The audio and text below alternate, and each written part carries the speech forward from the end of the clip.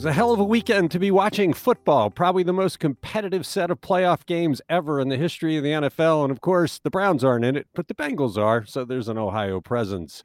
It's Today in Ohio, the news podcast discussion from Cleveland.com and The Plain Dealer.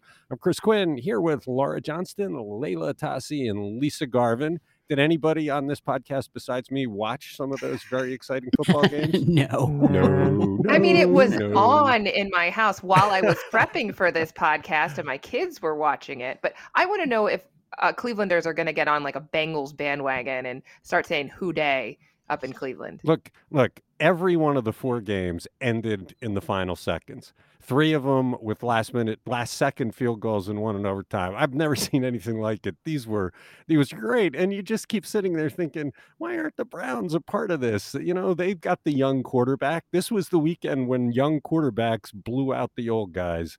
It was great stuff. Maybe next year, the perpetual line we have here in Cleveland. Let's get started. How are Ohio's elected Republican leaders, including Governor Mike DeWine and Secretary of State Frank LaRose, continuing to cook the books to give Republicans an inexplicable unfair advantage in the legislative map drawing? Lisa, even with the Supreme Court slapping these guys silly for injecting their partisan nonsense into it, despite what voters said when they redesigned the system, they did it again. They're trying to sneak it through again, and it's going to be up to Maureen O'Connor as to whether they get away with it. What did they do Saturday on their deadline? Well, they made a few very slight concessions to Democrats, but the Democrats on the redistricting committee were not having it. There was a vote to approve these maps that the GOP cranked out over the last week. That happened on Saturday, but it was without the 2 Democrats. They voted against these maps, the 2 on the commission. So these maps that were approved call for the GOP to get 57 of 99 House seats and 20 of 33 Senate seats in the state. That's 58% overall, which misses the proportionality goal by 4 points because it's, the maps are supposed to be, according to who you talk to, drawn to a 54% GOP majority and a 46% Dem minority. They did favor more seats. So there are 9 House districts that favor Democrats now in this redone map, but they are only favored by 1 point or less. On the other side, the most competitive Republican seat is favored by 5 points. So, let me stop you. Let me stop you there though, because that's such a key point. If they were doing this fairly, they would have equal numbers on both sides. If you want to have 5 districts that are mostly competitive within 1% on the Democratic side, you need to have 5 districts that are mostly competitive with 1% on the Republican side.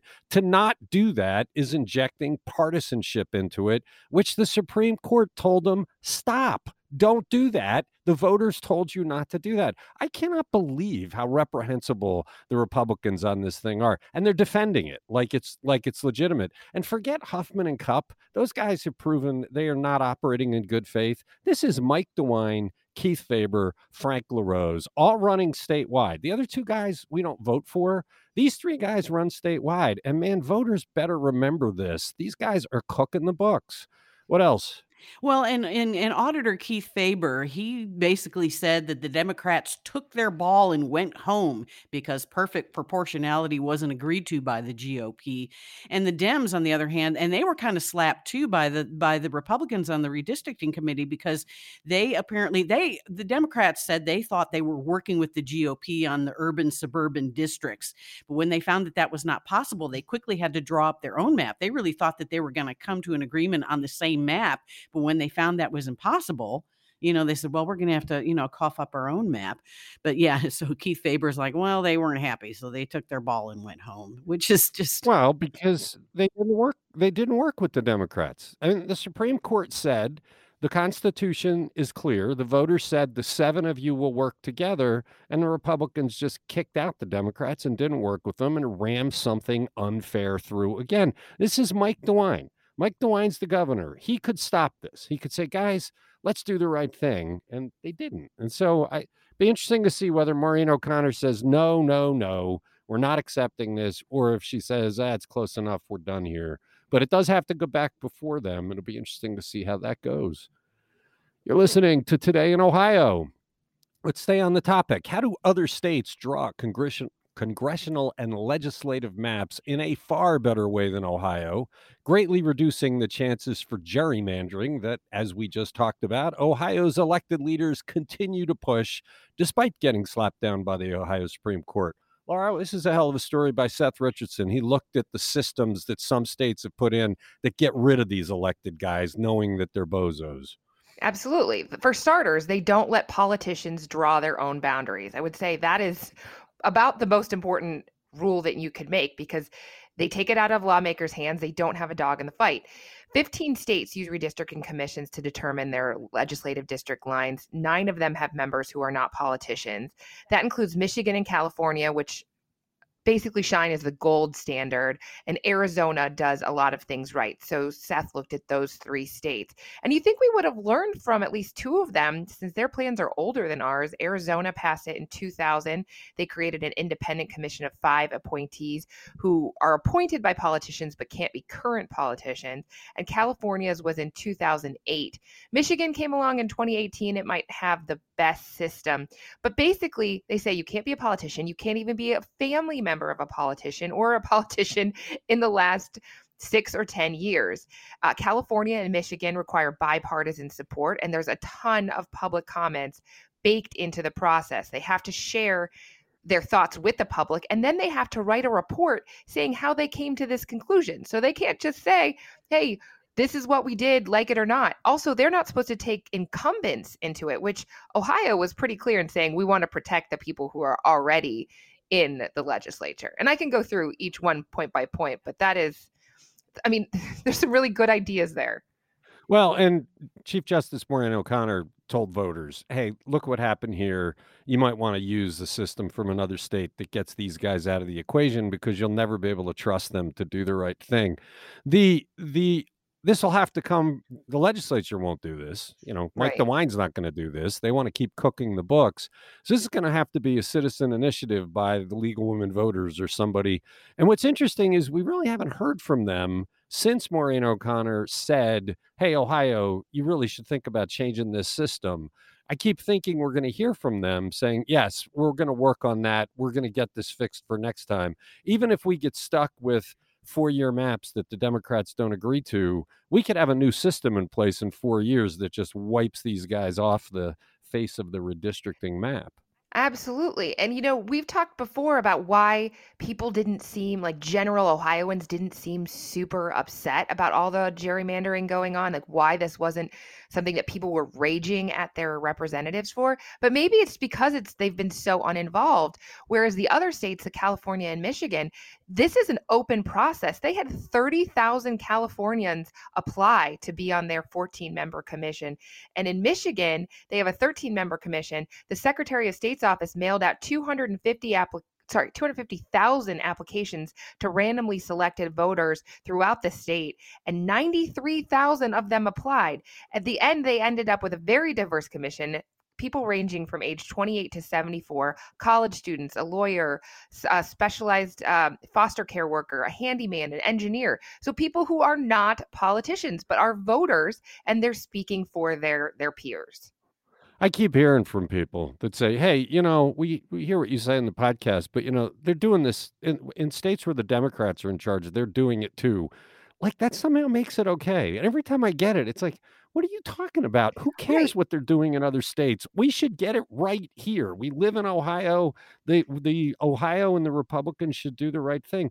But to write this off as, well, whoever's in charge gets to do this, and that's just life. It's like, no. And Ohioans do not agree that that's the right way. 70% of the voters in 2015 voted to change our redistricting. They wanted a more fair process. That's way more. I mean, that involves a lot of people. And the Republicans have been in power for decades in Ohio. I think we had a story we talked about last week or the week before where it said, at least in the Senate, they've been in power since 1990. Yeah. So it's not just this. It's not that people are afraid it's going to go back and forth. The Republicans have been pretty entrenched. So a whole lot of Republicans voted for this redistricting reform. Well, don't forget, too, there was a citizen initiative going on that would have put in a better system. And the Republicans in the legislature, to head that off, created this system and put it in front of voters, which they then are cooking as much as they can to keep the unfairness. They're really the most duplicitous elected leaders we've seen in quite some time in Ohio. You're listening to Today in Ohio.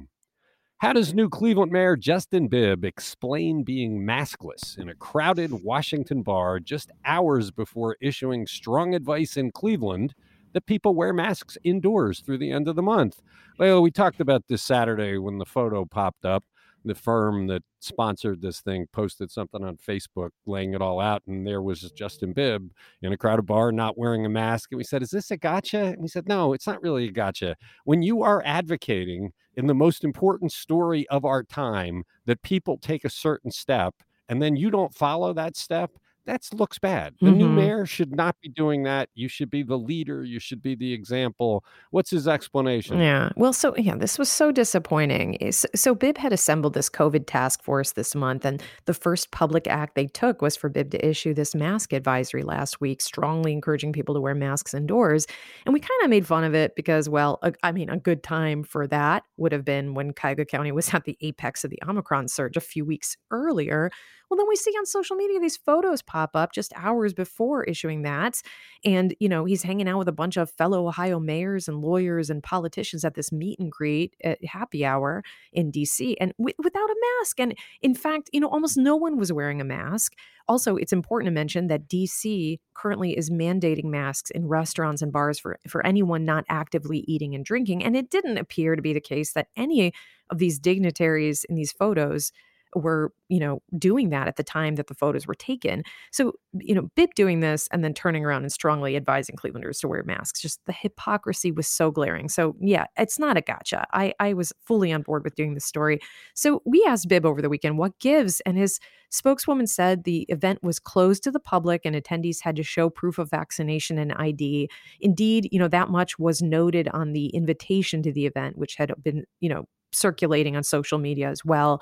But she also said that they had to take a COVID test before entering, and that wasn't noted on the invitation. So, not sure what's up with that. But, I don't know, whatever. Not a good look in your first month of office to be so hypocritical about something so important.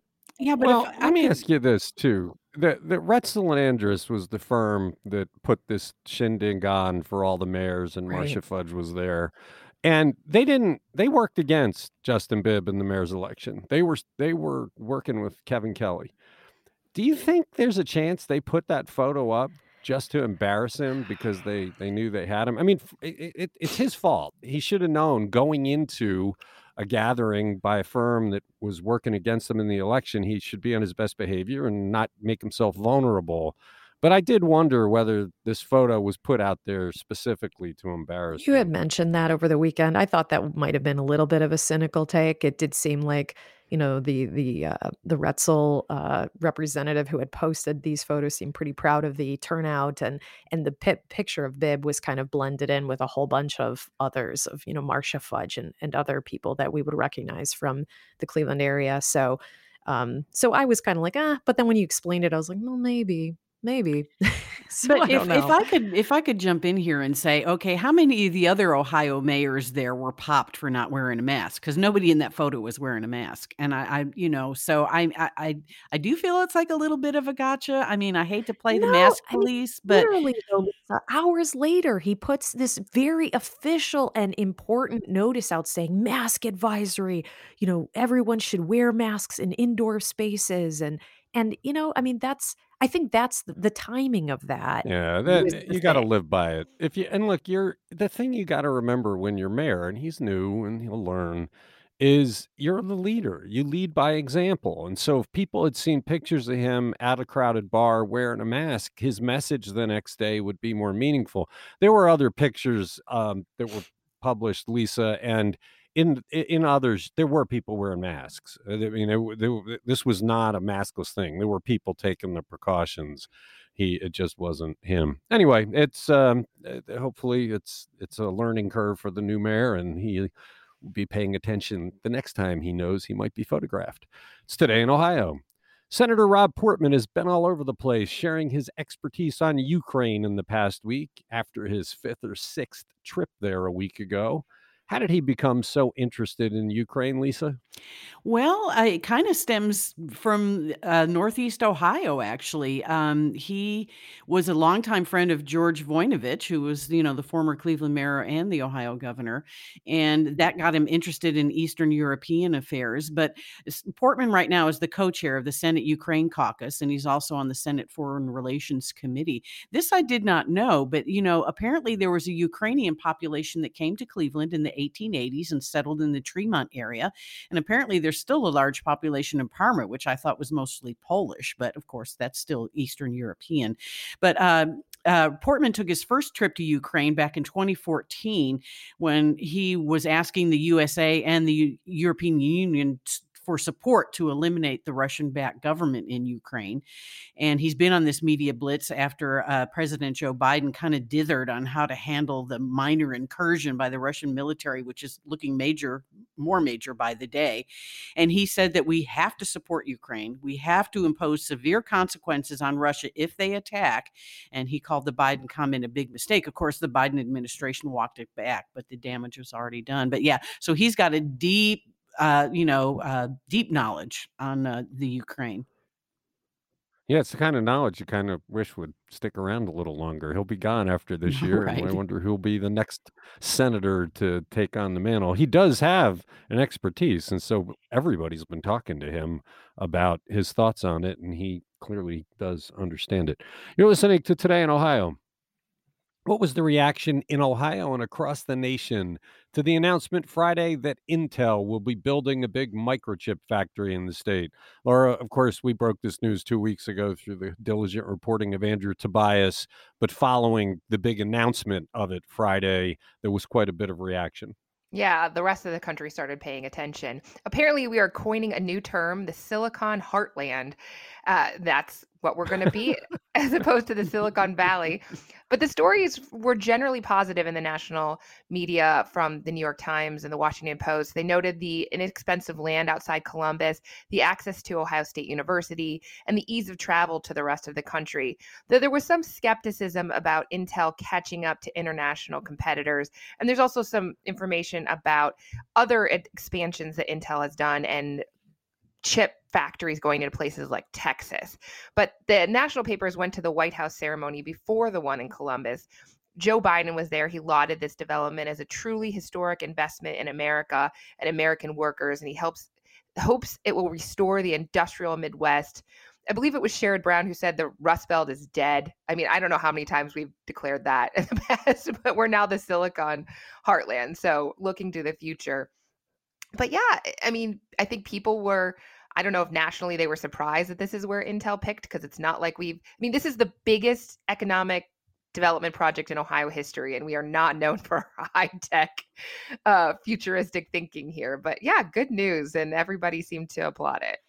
Although we still don't know what Ohio was giving away to get him here. We're going to keep we don't pushing know. for And that. Andrew definitely pointed that out.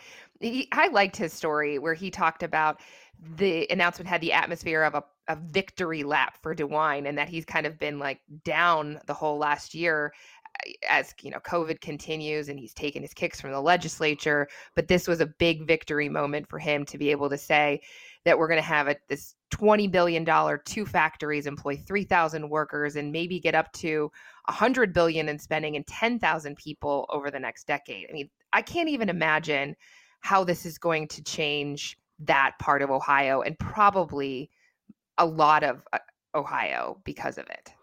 Yeah, I mean, it's a big deal for him. I mean, he's definitely got something he can use to campaign on. This is a strong piece of evidence in his favor. You are listening to Today in Ohio. Cleveland Mayor Justin Bibb assembled a powerhouse group of community members to help him draft his plan for his first 100 days and beyond, breaking them into a bunch of task forces. Layla, we filed a records request to find out what all those groups recommended. What did we find out? The recommendations are meant to inform Justin Bibb's priorities for these first 100 days. And he's already Pardon me. He's already pulled off a handful of these over his first 3 weeks, including, his pledge to invest millions in lead-safe housing and changes to the way Cleveland police use the diversion center for those with mental health or substance use disorders. Remember, they no longer have to check in with the city prosecutor before availing themselves of this facility. So in these reports that Courtney Astolfi got her hands on last week, were some sweeping reforms that could really change operations across a lot of departments. And also there were some more granular recommendations aimed at tackling specific issues. So among my personal favorites, under economic development, implement a reentry business enterprise certificate program to get more city contracts into the hands of business owners who were formerly involved in the criminal justice system. To me, that's kind of mind blowing. That really does. That's a game changer for a lot of people reentering the community from the prison system. Evaluate the feasibility of making RTA free for all riders in Cleveland. I mean, how revolutionary is that? Pretty amazing. Under health, across all city departments, focus more on the social determinants of health, like connecting people with transit, housing, and better environmental conditions. So that would obviously require a very big legislative agenda that would, involve enacting a law preventing landlords from discriminating against tenants who pay with housing vouchers. That's one of my pet issues. And a pay to stay law, which would allow those people who are threatened with eviction to stay in their homes if they pay down their debts. There is also the recommendation to create new health-related boards or commissions, like a children's council, an opioid strategy board, or a board of health, presumably instead of the city's current public health structure, which is, a health department controlled directly by the mayor. And then to modernize City Hall, set aside $30.8 million in federal aid in 2022 for participatory budgeting. We've written a lot about this so that residents can decide how to spend that $30 million on projects that directly affect their lives. Education, make changes to the structure of city government to support youth, including the creation of a mayor's cabinet on children and youth. Justin Bibb talked a lot about this on his during his campaign. That would, they would really address the overall well-being of young people up to age 24. Under equity, create offices of Asian outreach, immigrant affairs, Black Women's Equity Office, hire City Hall liaisons for the LGBTQ plus community, particularly one for the public safety department. And all right, yeah.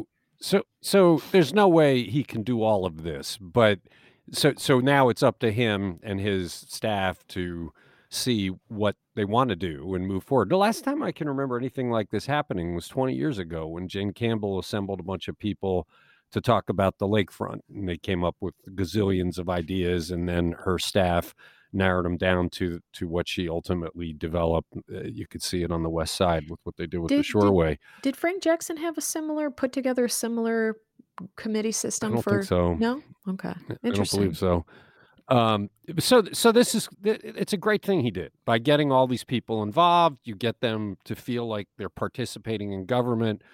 There's still a lot of hope for that Justin Bibb is going to do some really dramatic things. When Courtney Astolfi was working on this story, they didn't want to give the records because they were like, we want to polish this up and give it to you in February. And it's like, well, welcome to the records log. Give us the records.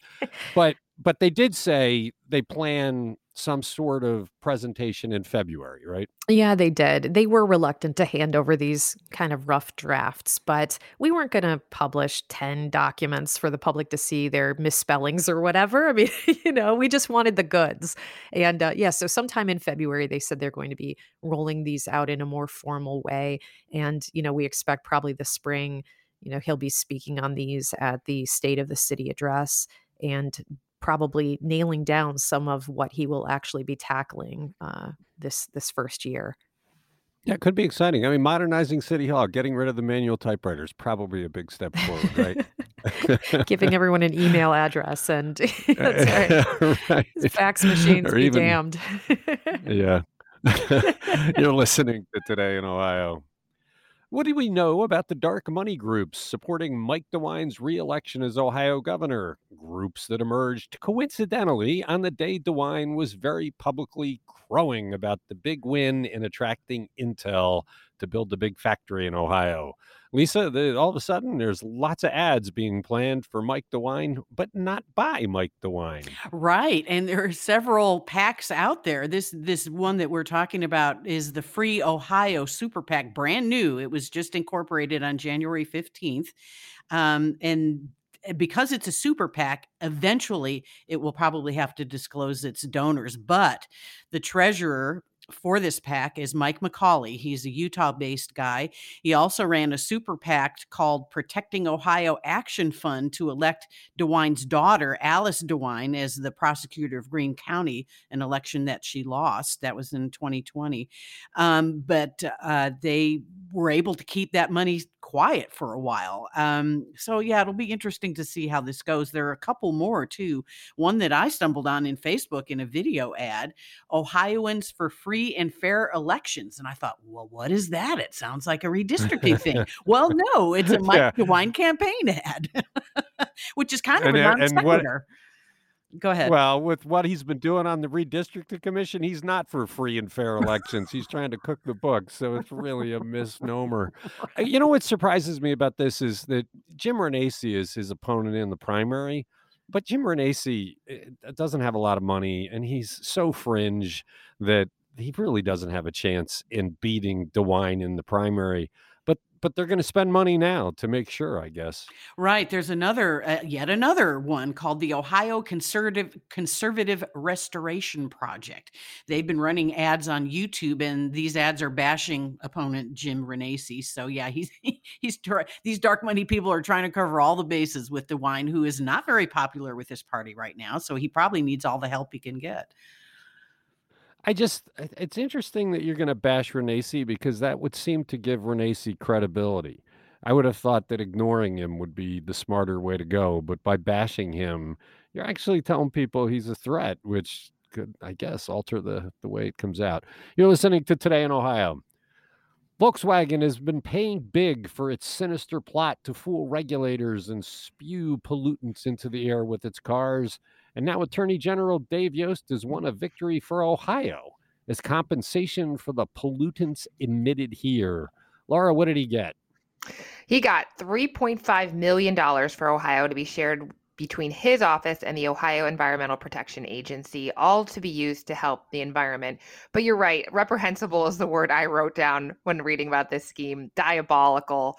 Basically, the claim is the automaker manipulated computer software so that they could mask carbon dioxide emissions. So when they were in the shop, it showed that they had low emissions, but out on the road, they were spewing all sorts of pollution. And people bought these cars believing they were low impact to the environment. So if I owned one of them, I would be really angry with Volkswagen. Well, the idea that they would intentionally do it and pollute our air is what is so frightening. And they paid big. I mean, the federal government went after them hard. They tried to argue they shouldn't be liable to the state of Ohio because they paid all these other damages. Yost fought that, I think, all the way up to the Supreme Court to win the right to sue them. And they finally caved, realizing they were going to lose. So in the grand scheme of things, it's not a huge amount of money, but it's not nothing. And if they put it to to abating pollution, it's a good thing. So salute to Dave Yost for holding them accountable.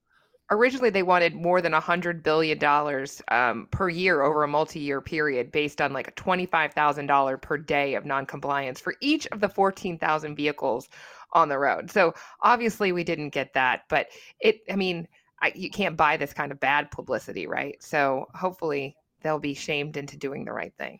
I don't think anybody went to prison, and that really should have sent somebody to prison. Maybe I'm wrong. Maybe it did overseas. You're listening to Today in Ohio. We're going to go long because we got to do this question. Do we have yet another way that the administration of Cuyahoga County Executive Armin Budish is bumbling the management of Cuyahoga County's jail? What did reporter Adam Faris find out about how the county investigates or doesn't investigate deaths in the jail? Layla, this question is acute because we just had another death in the jail. So a death at the jail is supposed to kick off this series of reviews, with the first by the staff sergeant on duty at the time of the death, and then medical officials at the jail are supposed to conduct a clinical mortality review of each death, and the jail administrator is then supposed to conduct an administrative review of each jail death. And that review is supposed to identify facility operations, policy, and procedures that should be improved following each death.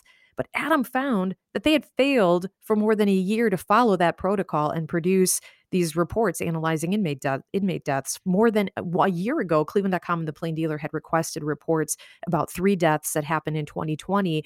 They included an inmate who died of a fentanyl overdose, and one who died of heart disease, and one who died after authorities said a cellmate attacked him. And a county spokeswoman said Thursday the county doesn't have any jail death reports to release. And in fact, she was unsure if the jail administrator, Rhonda Gibson, who is the one who enacted this policy, conducted any reviews of the deaths. This is just flabbergasting. How do you drop the ball on this after everything they've been through, after the criminal case against the jail director, after 30 lawsuits have been filed against the county over the treatment of inmates? The county has spent millions so far on 9 of those lawsuits to settle them. There has to be some accountability for this, right?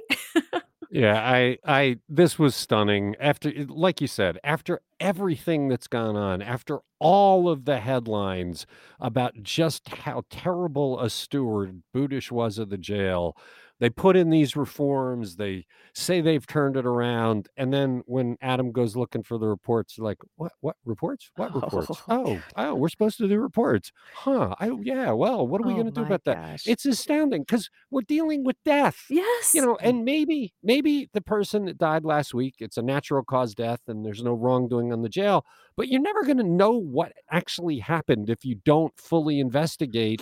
And this was supposed to be the fix. Yep. It's astounding to me. And like you said, these are people whose lives were lost in their care. I mean, there's nothing more important than finding out more about how that came to be and what can be improved after everything that has transpired. This is And if yeah. And if you listen to this podcast, understand that this is the value of watchdog journalism. If Adam Faris wasn't asking the questions, no one would know this is going on. At every step of the scandal involving the jail, it's been Adam Faris and Courtney Astolfi and the team at Cleveland.com and the Plain Dealer that got it all. No one else has worked this. Nobody even picks up the stories. We're alone in doing it.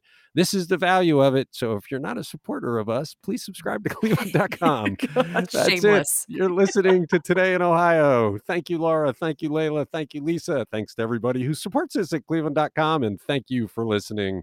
We'll be back tomorrow with another discussion of the news.